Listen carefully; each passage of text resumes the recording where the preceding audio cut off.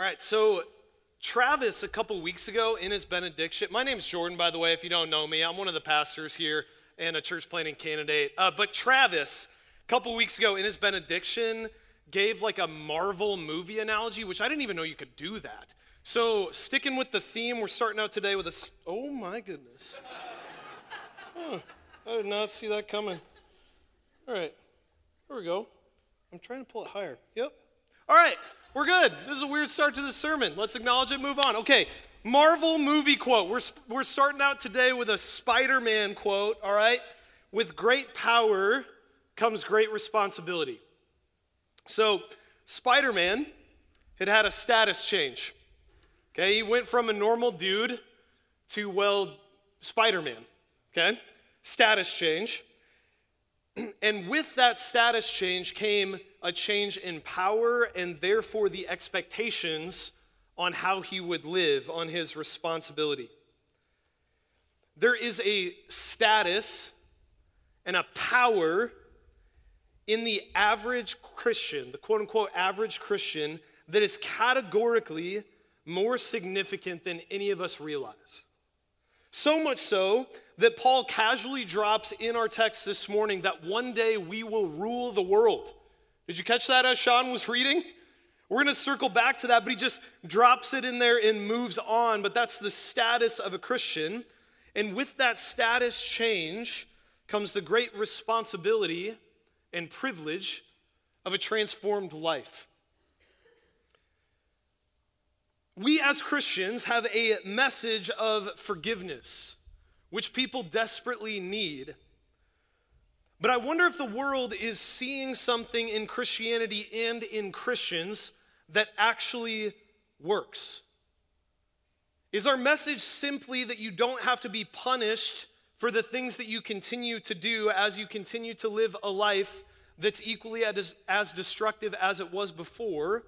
Or do we have a message that can holistically transform you, that can heal you and make you more fully human in Jesus Christ?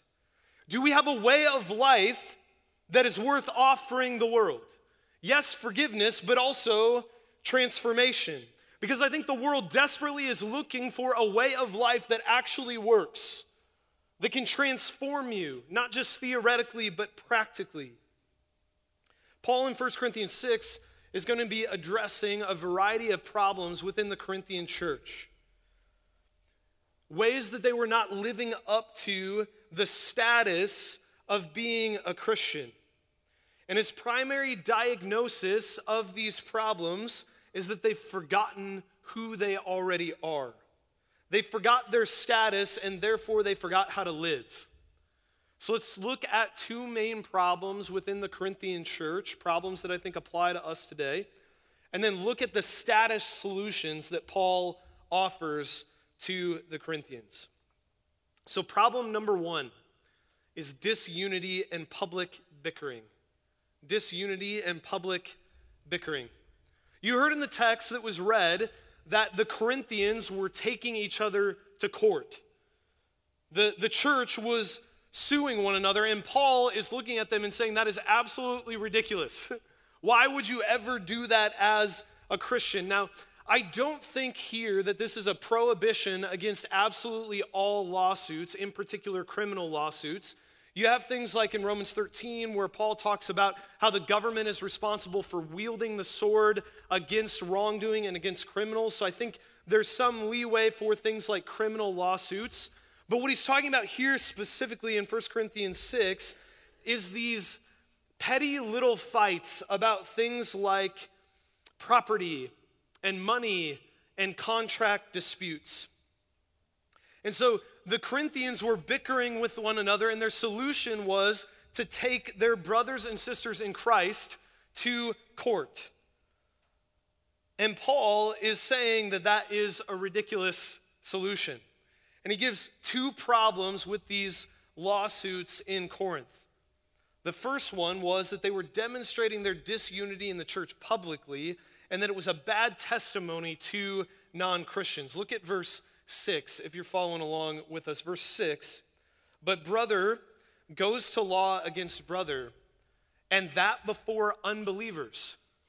He's saying, you're Christians. You have this message that has united you in Christ, where the distinctions and boundary lines that used to separate you as people are no longer existing at the foot of the cross, and you're proclaiming this message about how you can be unified in Christ, but then what your life is displaying to the world is that you're disunified.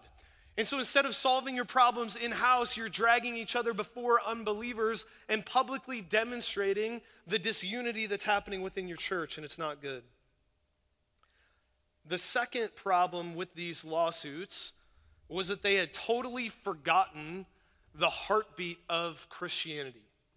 Something that I think we have forgotten at times too. Look at verses 7 and 8. To have lawsuits at all with one another is already a defeat for you. Why not rather suffer wrong? Why not rather be defrauded? But you yourselves wrong and defraud even your own brothers. So he's looking at them and saying, okay, yeah, you've been wronged by some of the other Christians in the church. Yeah, there's something wrong that happened. But he's saying your solution for that wrong is antithetical to the heart of Christianity. And he's saying, here's what a Christian does when they're wronged by someone. They love in return. He's saying your solution to this problem, to gain justice for yourself, to establish that you were right by creating public disunity, is worse than the problem that happened against you, than the injustice that was committed against you. Why not rather be defrauded by your brother, but respond in love the way that a true Christian does? This is what Jesus was talking about when he said to turn the other cheek. When he said if someone tries to take your shirt, give him your coat as well. Because the Christian moral ethic is different than what is typically assumed true morality is. So typically we would think that what it means to be a moral person is to be someone who is relatively kind to other people.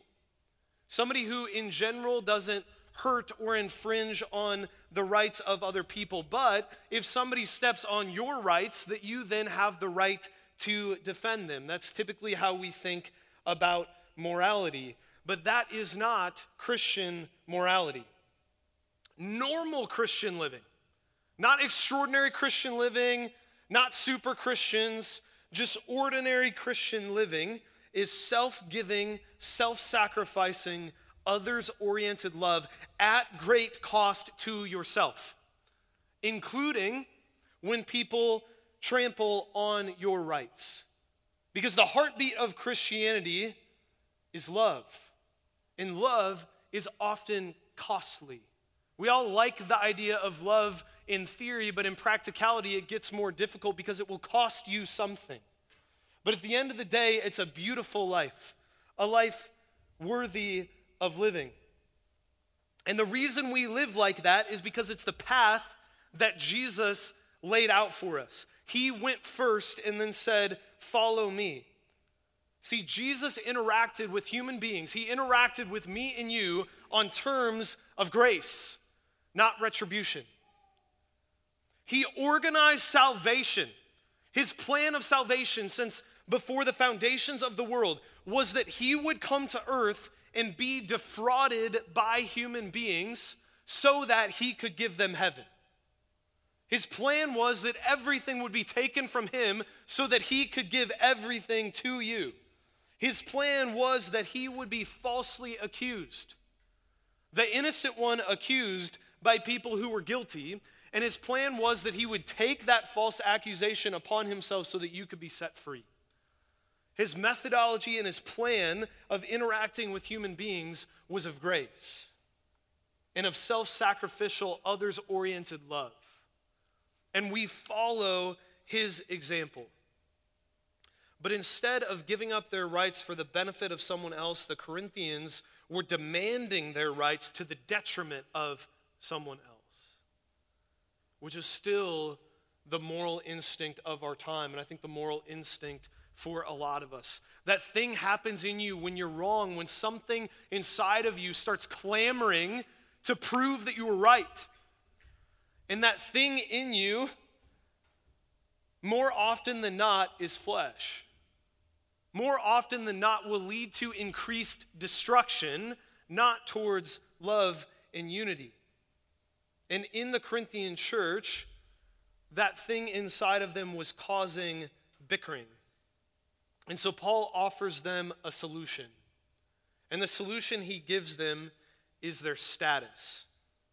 Here's solution number one for problem number one: the wisdom and the power of every Christian. Just normal Christians. Look at verse 2. Or do you not know that the saints will judge the world? And if the world is to be judged by you, are you incompetent to try trivial cases? Do you not know that we are to judge angels? How much more then matters pertaining to this life? So as I've been talking about this text with people this week, I like to talk about just what's on my mind. And as I've read this text a couple times to a few different people, when I read verse 3, people freak out a little bit. Do you not know that we are to judge angels? And there's typically some sort of little laugh or like confused response at that. And so that is a deeply odd thing for us. As we come across that, my guess is for the majority of us, we have no idea what that means. Now, here's what you can do with the Bible when you have no idea what it means, as you can just be like, this is weird, and move on. Which honestly, guys, is a lot of our strategy, right? Like you read something like that, you power through it, you get to stuff that you understand. But I want to encourage you to adopt a little bit different strategy as you read the Bible, and to start to believe that maybe when there's something that is odd or confusing to you in Scripture, it's because the Bible is introducing you to a world that you maybe don't fully understand yet, but is the definition of reality. And maybe it wants to teach you something about life in this world and in the next that is absolutely beautiful. If you just blow through stuff like that, you're going to miss riches in this text. And so let's take a look at what this means. What does it mean in those statements that we will judge the world and we will judge angels? Okay, well, the word judge there could mean a couple different things. So let me explain to you a couple different options of what that word could mean. The first thing that it could mean is what you typically think when you hear the word judge. It means to bring an assessment to something, to evaluate or to give a verdict, to stand before someone or something and say, this is right and this is wrong. Now, if that's the way that Paul is using it here, it would essentially mean that we are going to be involved with the sentencing trials of fallen angels and fallen people at the end of all things. That we will sit with Christ on thrones of our own as he's judging the world and saying who was right and who was wrong. Now, the word judge can also mean something related but slightly different. It can mean to rule or to reign. Now, if Paul is using it in that sense, it would mean that in the new heavens and in the new earth, Christians will rule and or govern the resurrected new heavens and new earth. It would mean that you will one day rule and reign over heaven. Now, whether or not that's specifically what he means here, that is true. We have Bible on that. That's your destiny. Luke 22 talks about that. Revelation 20, Revelation 22, all talk about how Christians are going to rule over the new heavens and the new earth, to be kings and queens over our hope. Now, why would you rule over the new heavens and the new earth? Well, one of the reasons is because Romans 8 says that you, all of you here that have trusted in Jesus, you are a co-heir with Jesus Christ. What is an heir? You receive everything that the Father has. You are a co-heir with Jesus, not a sub-heir, a co-heir, which means that you will inherit everything that Jesus inherits from the Father. Question, what does Jesus inherit from the Father? Literally everything. All of creation is his. And because you are a co-heir with Christ, it will mean that all of creation will be yours. God wants to give you as a Christian everything good in the universe. Heaven is the methodology by which you inherit the world. It's the mechanism that God designed to give you everything good. That is your status. And because the new heavens and the new earth will be yours, you will rule over them the same way that a king rules over a kingdom. You will own that place in Christ. That is your standing. That is your status in Christ. And so regardless of what he means here by judge, whether he means that you will judge kind of fallen angels or whether you will rule over the new heavens and the new earth, it means that you have an unbelievable status, that there is no such thing as a quote-unquote average Christian. But your status is that you are in Christ and you are above everything else in creation. You will have the wisdom and the power and the justice and the love of Jesus Christ. And angels one day will ask you for permission to do things. Like angels, guys. Angels are not like the things that you see in art, the little babies with the harps. Angels are these magnificent supernatural beings that every time a human being encounters them in Scripture, they fall on their face in fear and think they're going to die. One day, we in some senses will rule over angels. That is how significant and weighty you are as a human being in Jesus Christ. So we're going to come back to in a second how that relates to these lawsuits that the Corinthians were having. But let me just give you a little side application here to this truth that I think is related. If it's true that Christians really are this wise and this powerful, then how you live and how you understand God's will for your life. For a lot of you, that's a big question. You're asking yourself, what does God want me to do? Where does he want me to live? How does he want me to live? What career does he want me to have? All of this stuff. You're asking these questions about God's will for your life. Then those things, those decisions in your life, what you do with your money, how you spend your time, where and how you live, the quote-unquote average Christian, your community, should play a significant role in deciding those things, in deciding how you live. The woman sitting next to you in connection group should be one of the primary influencers in how you live your life. Likely more so than your family, than your politics, than other social institutions. Because that person sitting next to you in connection group will one day rule the world. They have wisdom in Christ by his Spirit. And so part of what it means to be a Christian is to submit your life to the church. Now, by the church here, I don't primarily mean church institution. I mean the Christians around you, the people around you. Let those people speak into your life. I remember there was this time in my life that I was just frustrated with what was going on in my life and frustrated with how people were responding to my ministry. And I was talking to a friend about it, and this friend of mine said, "Hey, Jordan, you believe that God works for your good in all things, right?" I was like, yeah, like, that's a Christian thing, that's a Bible thing, I'm a pastor. Yeah, like I believe that.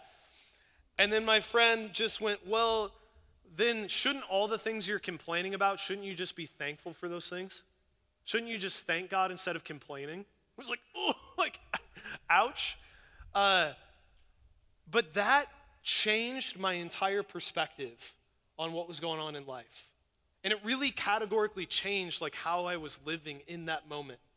A friend of mine, a quote-unquote average Christian, God was speaking through them by his Spirit. And it changed me.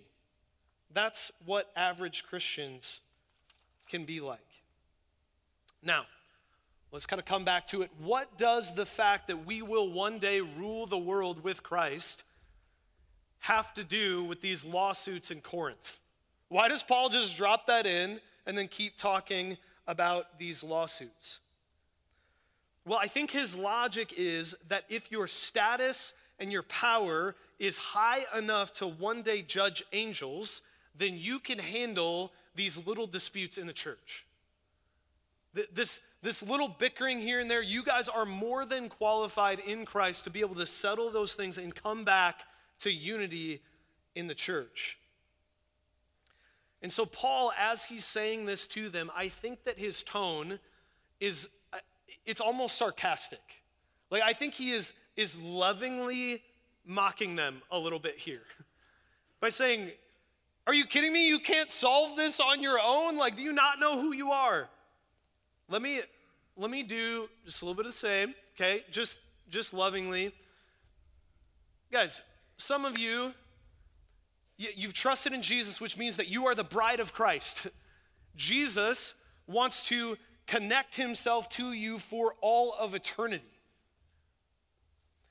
And those of you that are married, you stood before God and you made vows before him that you would demonstrate that unconditional love through the unconditional love that you give to your spouse. And you're thinking about divorcing them because you have some arguments. Like you're thinking about leaving because you're not as giddy when you see them walk in the room as you used to be. You don't feel as many things that you used to feel. You're a Christian. No way. Some of you have mistrust and bitterness towards people in your life. Some of you towards believers, people who Jesus Christ died for and ransomed.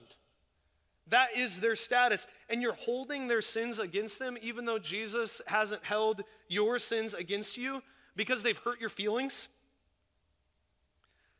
Because they did something that you didn't appreciate or that you disagreed with, or you have a little bit of disunity between some other Christians in your life because they have marginally different theology than you, or gasp because their politics are different than you.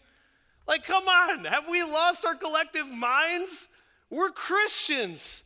That stuff can't create disunity among us. We have Jesus Christ. He's redeemed us together to be his bride forever.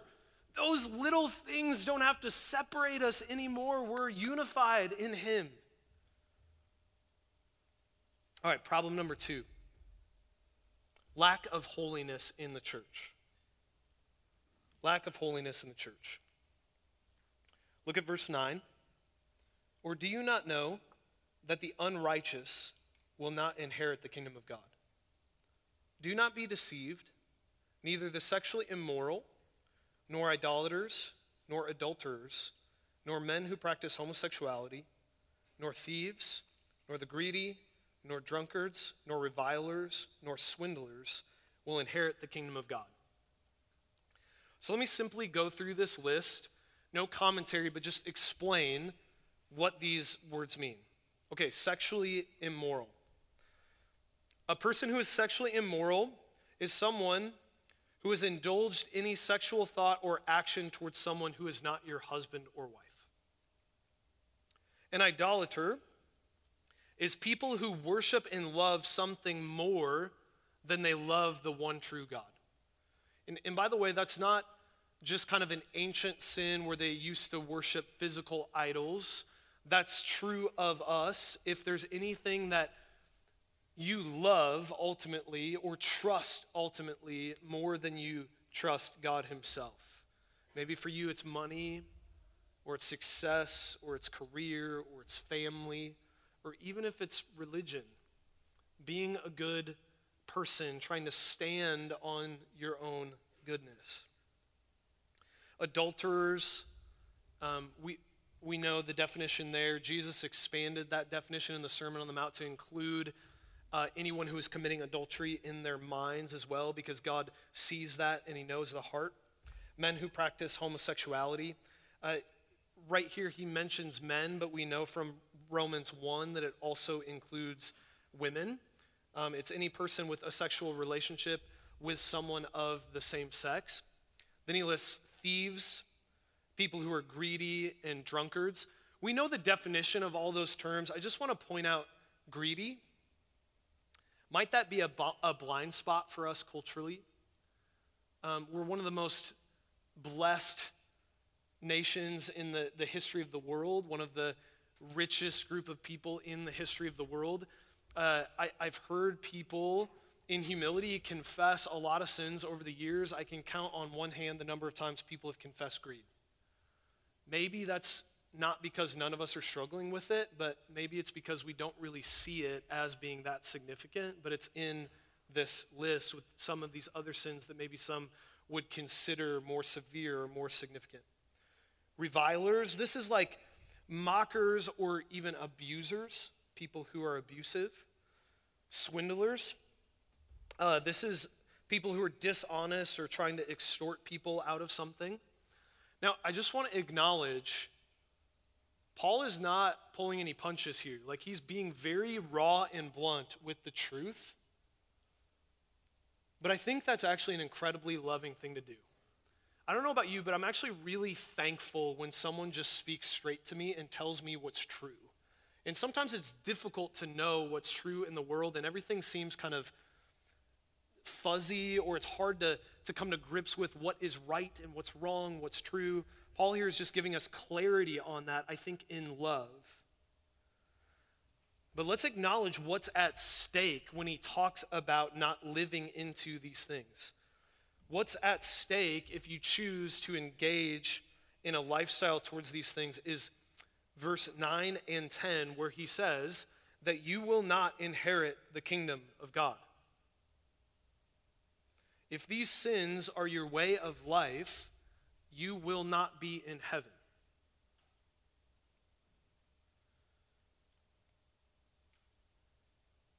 Now, does that mean that these are unforgivable sins? No, absolutely not. We know that because Scripture repeatedly talks about the grace of God for even the worst sinners. We know that because there's plenty of examples in Scripture of people who have committed these sins but have been people of God. David, for example, who was a murderer and an adulterer, but was considered a man after God's own heart. So it does not mean that these are unforgivable sins, but we also can't move on too quickly because Paul intended this as a warning. He's saying that if your settled disposition of your life is towards a pathway away from God and into sin and not towards God, that pathway will kill your soul for Jesus and will end in an eternity separated from God. And so when I was trying to think about an example of this, I actually was thinking about what it means to be a student in college. So my sophomore year of school, I started with 2 roommates in like a 3-person dorm room. It was pretty awesome. We had our own bathroom, like 2 different rooms, stuff like that, a little living room. It was big time for dorm standards. But I had 2 roommates. By the end of the semester, I had 0 other roommates. And I lived it up. Honestly, it was pretty great. I had a lot of space to myself. Here's how that happens, though. One of my roommates got married, and the other roommate, even though he's really smart, got kicked out of school because he just stopped going to class and stopped turning in assignments. And so he was on academic probation and then got kicked out of school. Now, question, do you get kicked out of college if you miss a question on a test? No.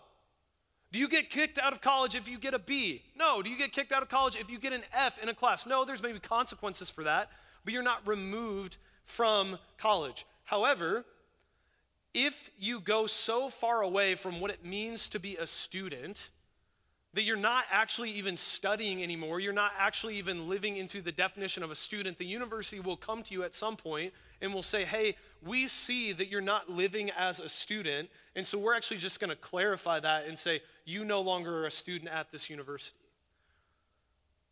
So in order to be a college student, the primary thing is that you need to be accepted into that university.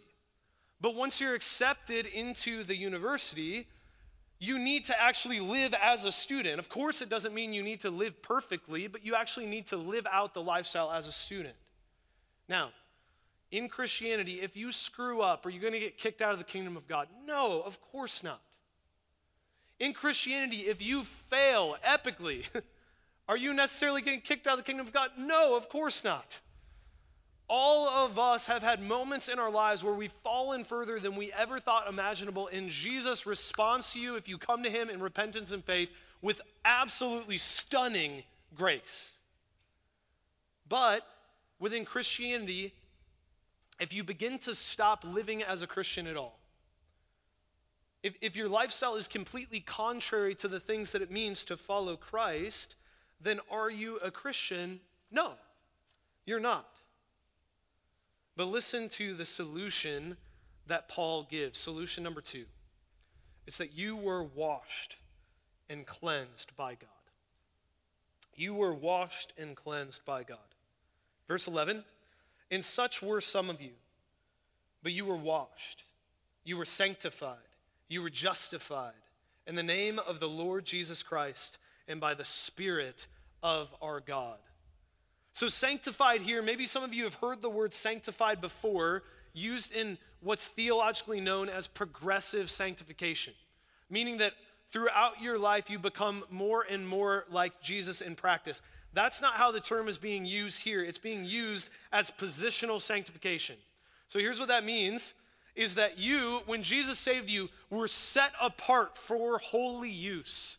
You were consecrated, you were made clean and holy. So those words sanctified, washed, justified here, they're functioning the same way. It means that God looks at you and he says, instead of seeing your sin, he sees the glory and the beauty and the righteousness of Jesus Christ, and he sets you apart as dignified, as sanctified, as holy.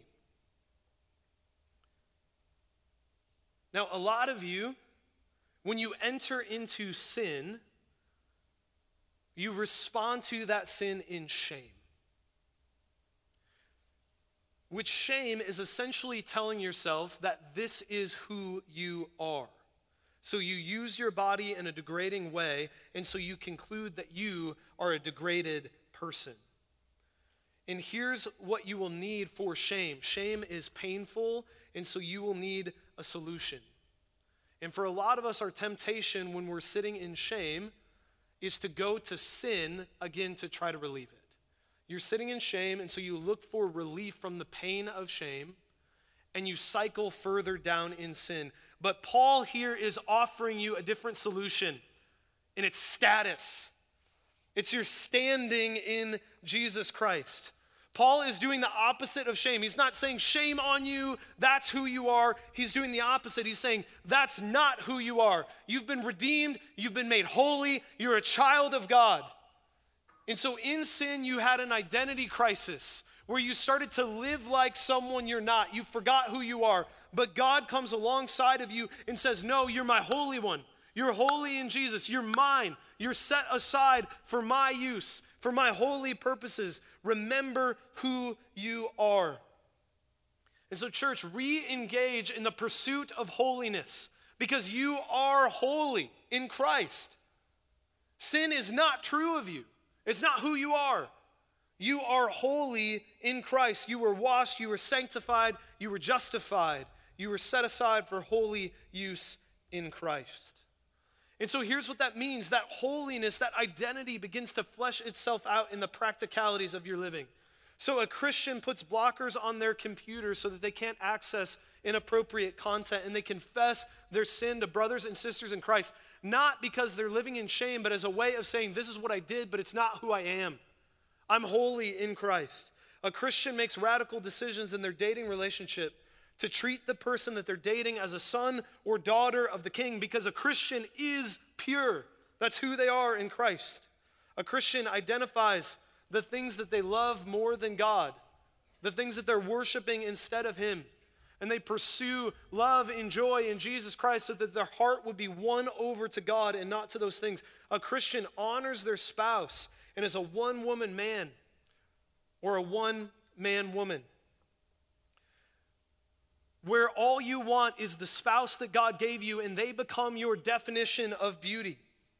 A Christian does not indulge in sexual desires contrary to the design of God, but courageously embraces self-control, understanding that their sexuality does not define them, but their love for Jesus does. A Christian would rather give away all of their money than let it devour their heart and their mind. A Christian is holy not only in status, but in identity and in practice. Why? Because the King of Kings and Lord of Lords has washed you. He stooped down to wash your feet, to make you clean. And not only that, but what verse 11 tells us is that you have the Spirit of God living in you to help you live out your holiness. The Spirit of God who hovered over the waters before the foundations of the earth. The Spirit of God who rolled away the stone and resurrected our hope. The Spirit who came down in fire on the temple of Solomon and then fire on the new temple of the people of God at Pentecost, that very Spirit who is the presence and power of Jesus Christ lives in you and is teaching you how to live in him. And he's not fighting with you because of your sin. He's fighting for you against your sin. He's fighting alongside of you as you fight against your sin to be holy. The Spirit that resurrected Jesus is resurrecting you. And so, Christian, become who you are. I remember growing up, my dad and my grandpa clarifying for me over and over again what it means to be an Adams. So I remember this one time at a football game, everybody was booing. I was young, I didn't even know what was going on, but I started booing. And my dad got down next to me and he said, "Jordan, Adamses don't boo. It's not what we do." And I remembered that. I remember another time I pushed my sister, and it's the only time I've ever seen my grandpa mad. And he got in my face and sternly said, "Adamses don't push people. It's not what we do." And they defined for me what it meant to be an Adams, where it felt like our name meant something. And I didn't feel condemned by that. I felt invited into living into an identity that I was proud of and that I knew was weighty and significant. That's what's true of you as a Christian. You are a little Christ, and you are invited into the stunning identity that is Jesus Christ himself. Live into that identity. It's a life worth living. Let's pray. Jesus, thank you for calling us to a new identity. God, we confess our sin. I confess that list in 1 Corinthians 6 is at times true of me, it's true of us. And we come to you and we ask you to make us clean, to wash us so that we can live holy lives in you. God, we don't want to just talk about Christianity. We want to be different. We want better lives in you. So empower us, Lord, to do what we can't do without you. Forgive us of our unrighteousness. And let us live holy lives in you by your grace, by your Spirit. In Jesus' name, amen.